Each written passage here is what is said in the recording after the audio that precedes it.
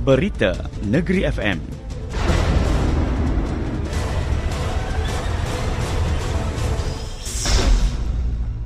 Assalamualaikum dan salam Malaysia Madani. Bersama-sama saya Yasin Kasim. Parti Tindakan Demokratik DAP tidak pernah bersikap anti-raja, sebaliknya menjunjung tinggi sistem raja berperlembagaan dan menghormati institusi diraja seperti yang termaktub dalam Perlembagaan Persekutuan. Setiausaha Agung DAP Anthony Locke berkata, parti itu seringkali dilabel sebagai anti-raja berikutan dasarnya yang tidak menerima darjah kebesaran yang dianugerahkan oleh institusi diraja sewaktu dalam perkhidmatan. Bagaimanapun, mereka tidak menolak penganugerahan itu sekiranya terdapat pemimpin besar dalam politik dianugerahkan darjah kebesaran tersebut. Dan mereka Agung dan juga Raja-Raja Melayu merupakan ketua negara dan ketua negeri masing-masing. Jadi institusi itu sangat penting. Dan kita memang pertahan dan menghormati institusi tersebut. Tak pernah kita mengambil satu dasar atau sikap yang melawan Raja-Raja Melayu. Tetapi kadang-kadang apabila dasar kita umpamanya dari segi tidak menerima darjah kebesaran, itu ditakifkan sebagai kita melawan raja. Saya jelaskan bahawa tidak betul kita mengatakan bahawa kita tak menerima darjah kebesaran. Cuma kita merasakan bahawa apabila seseorang pemimpin itu masih berkhidmat sebagai wakil rakyat, adalah lebih baik mereka menunggu sampai mereka bersara daripada jawatan mereka baru menerima darjah kebesaran. Anthony Locke. Beliau berkata demikian selepas merasmikan konvensyen DAP kali ke-22 peringkat negeri di Seremban. Turut hadir Menteri Besar Datuk Seri Aminuddin Harun serta Wakil Parti Kerajaan Perpaduan. Kerajaan negeri bakal melatih lebih ramai pemandu komuniti tempatan dalam kalangan penduduk setempat bagi memperkasa industri pelancongan di negeri ini.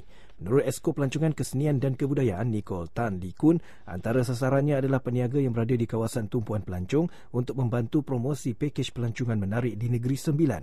Jelasnya peniaga berkenaan rata-ratanya akan didedahkan dengan lebih meluas pengetahuan mengenai elemen menarik di negeri ini supaya ia dapat disampaikan kepada pelancong. Kita nak perkasakan ilmu pengetahuan mereka tentang pakej-pakej yang sedia ada.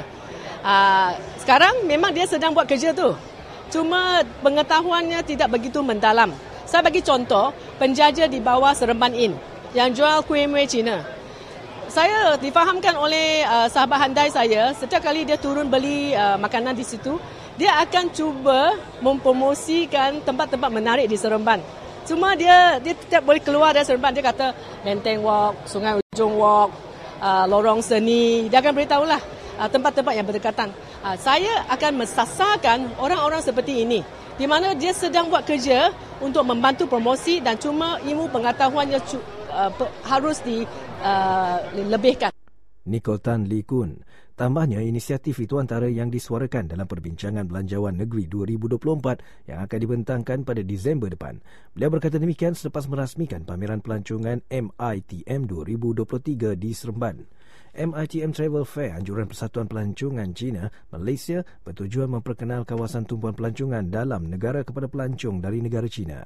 Festival berkenaan dianggarkan menerima kunjungan seramai 50,000 orang.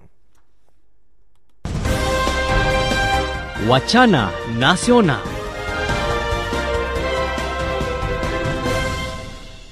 Kementerian Perdagangan dan Komoditi hari ini melancarkan model baharu Projek Rintis Insentif Pengeluaran Latex IPL dan Projek Rintis Getah Asli Mampan Malaysia MSNR dalam usaha meningkatkan lagi pengeluaran susu getah tempatan. Set pertama penggerak penumpang automasi atau Auto Train di lapangan terbang antarabangsa Kuala Lumpur KLIA kini dalam pembinaan di Wuhu, China telah hampir 90% siap. Program Sekolah Bimbingan Jalinan Kasih SBGK mula beroperasi hari ini di Sabah sebagai antarausaha Kementerian Pendidikan memberi pendidikan sama rata kepada semua rakyat di negara ini, khususnya golongan miskin. Wacana Nasional.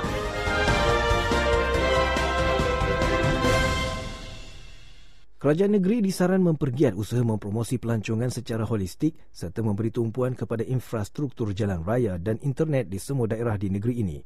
Ahli Dewan Undangan Negeri Jeram Padang, Datuk Muhammad Zaidi Abdul Kadir berkata, beliau mencadangkan supaya kerajaan negeri mempromosi rumah ladang bercirikan Minangkabau milik seorang individu di Kampung Sri Rompin sebagai pusat pelancongan adat pepatih. Jelasnya pembinaan rumah tersebut mencecah kos kira-kira 4.5 juta ringgit oleh pemilik rumah itu sendiri. ia wajar untuk dipertimbang supaya dapat dijadikan sebagai lokasi mempromosikan adat pepatih menerusi rumahnya yang bercirikan Minangkabau. Beliau berkata demikian pada persidangan Dewan Undangan Negeri DUN bagi membahas usul menjunjung kasih titah ucapan diraja di Seremban. Kesediaan kerajaan negeri untuk membantu pasukan Negeri Sembilan FC NSFC berkait isu gaji pemainnya setakat ini belum dimuktamadkan. Menteri Besar Datuk Seri Aminuddin Harun berkata pihaknya akan membuat penelitian terlebih dahulu bersama-sama dengan Persatuan Bola Sepak Negeri PBNS berkenaan kemelut yang dihadapi pasukan itu. Terdahulu, Datuk Seri Aminuddin melahirkan kesediaan beliau untuk membincang dengan pihak pengurusan PBNS dan NSFC dalam usaha membantu menyelesaikan masalah gaji yang membelenggu pasukan berkenaan. Kemelut gaji pemain skuad Hobin Jang Hobin terbongkar selepas dikatakan mereka tidak menerima gaji 2 bulan iaitu bulan Ogos dan September. Sekian berita yang disunting oleh Nora Shikin binti Harun. Berita Negeri FM, peneraju berita berwibawa. Saya Yasin Kasim. Assalamualaikum dan salam Malaysia Madani.